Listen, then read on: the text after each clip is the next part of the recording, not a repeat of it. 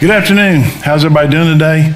I'm going to talk to you just a couple minutes from one of the Psalms. If you notice, there's kind of a theme.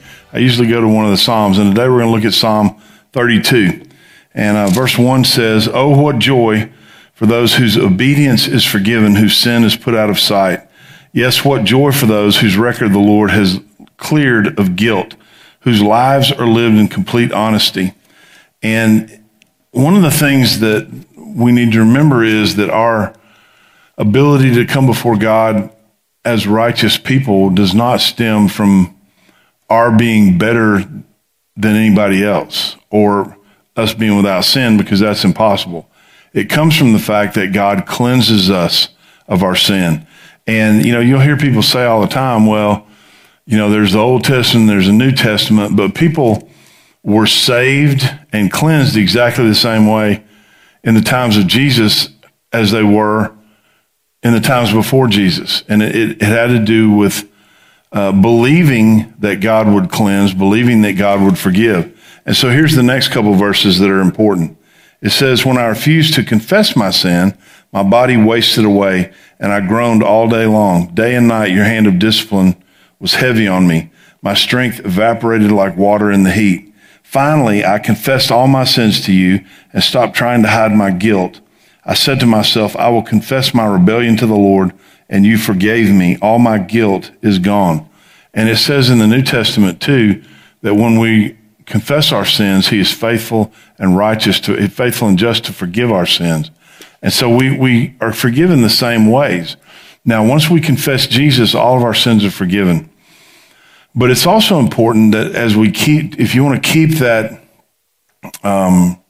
guilt-free conscience, if you want to keep that pure heart before God, then you need to continue to confess your sins. See, we're told to do that even after we come to faith in Christ. And our sins are forgiven, but our sins kind of block our fellowship between God. Now, the blockage is on our end.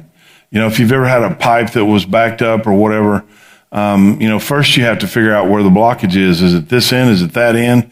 And then you can deal with it. Well, the blockage is always going to be on our end. It's not because God doesn't love us anymore or that God's punishing us by not listening to us or by not having fellowship with us because of our sin. It's the blockage is on our side. And so the way that we clear that up is by confessing our sins. And the writer here is talking about, David is talking about how when he did not confess his sins, his body wasted away. He groaned all day long. Day and night, your hand of discipline was heavy on me.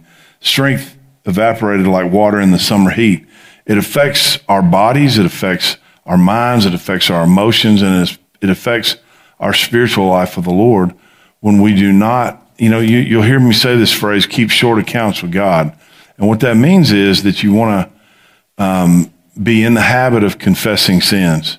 You may feel like, well, God, I don't want to hear that anymore. But that helps us. And the Bible tells us he is faithful to cleanse us of all unrighteousness. And so when we confess, God cleanses us of unrighteousness.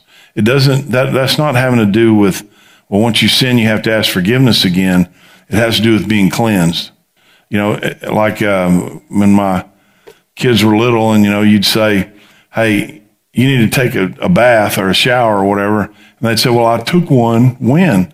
And it'd be like 3 days ago. Well, you got to do that on a regular basis. And the same is true about confessing our sins. So we'll go on to the next part of this psalm.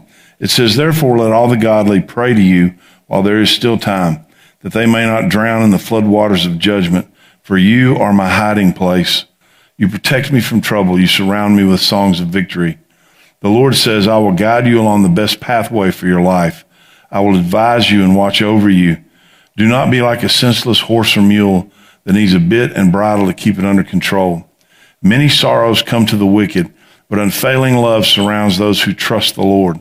So rejoice in the Lord and be glad, all you who obey him. Shout for joy, all you whose hearts are pure." Now, how do you have a pure heart? By being cleansed by God from all unrighteousness. And how do you do that? By not hiding our sins, but by openly confessing them to the Lord. And that gives us a clear conscience. It helps us to move forward. Once you've confessed that sin, move on. And there's no penance you have to do. Jesus already did that for you. It's about keeping those accounts short with God and having a clear heart and a pure heart and a heart that's not cluttered with guilt. And whenever you start feeling guilt again about sins that you've already confessed and done your best to repent and turn away from them, that's not coming from God. That's coming from the enemy. And he's constantly trying to cloud your relationship with God or to keep you from him. And guilt keeps us from approaching God the way we should. So the way that we overcome that is by confession and then by believing what the Word of God says. And here's what David said one more time. It said, "Finally, I confessed all my sins to you, and I stopped trying to hide my guilt. I said to myself, I will confess my rebellion to the Lord, and you forgave me. All my guilt is gone." So we're not supposed to go through life as believers feeling guilty over past sins. We confess those, and then we move on in righteousness because we believe what the Word of God says over what we might feel. You know, sometimes it's hard for us to grasp that God truly has forgiven us. But not only has he forgiven us, the Bible says that he has removed our sins as far away from him as the east is from the west. And so he's not even reminded of our sins because he sees us through the prism of the life of Jesus that was lived in obedience to him without sin. So read Psalm 32, set aside daily time, whether it's just a few moments to confess your sins, to be, clear your accounts before God so that you can go and approach him with a pure heart. So once again, that's Psalm 32. Hope you guys read it. And I hope you'll join us for service this Sunday, whether it's online or in person, and hope to see you then. I hope you have a great week. God bless.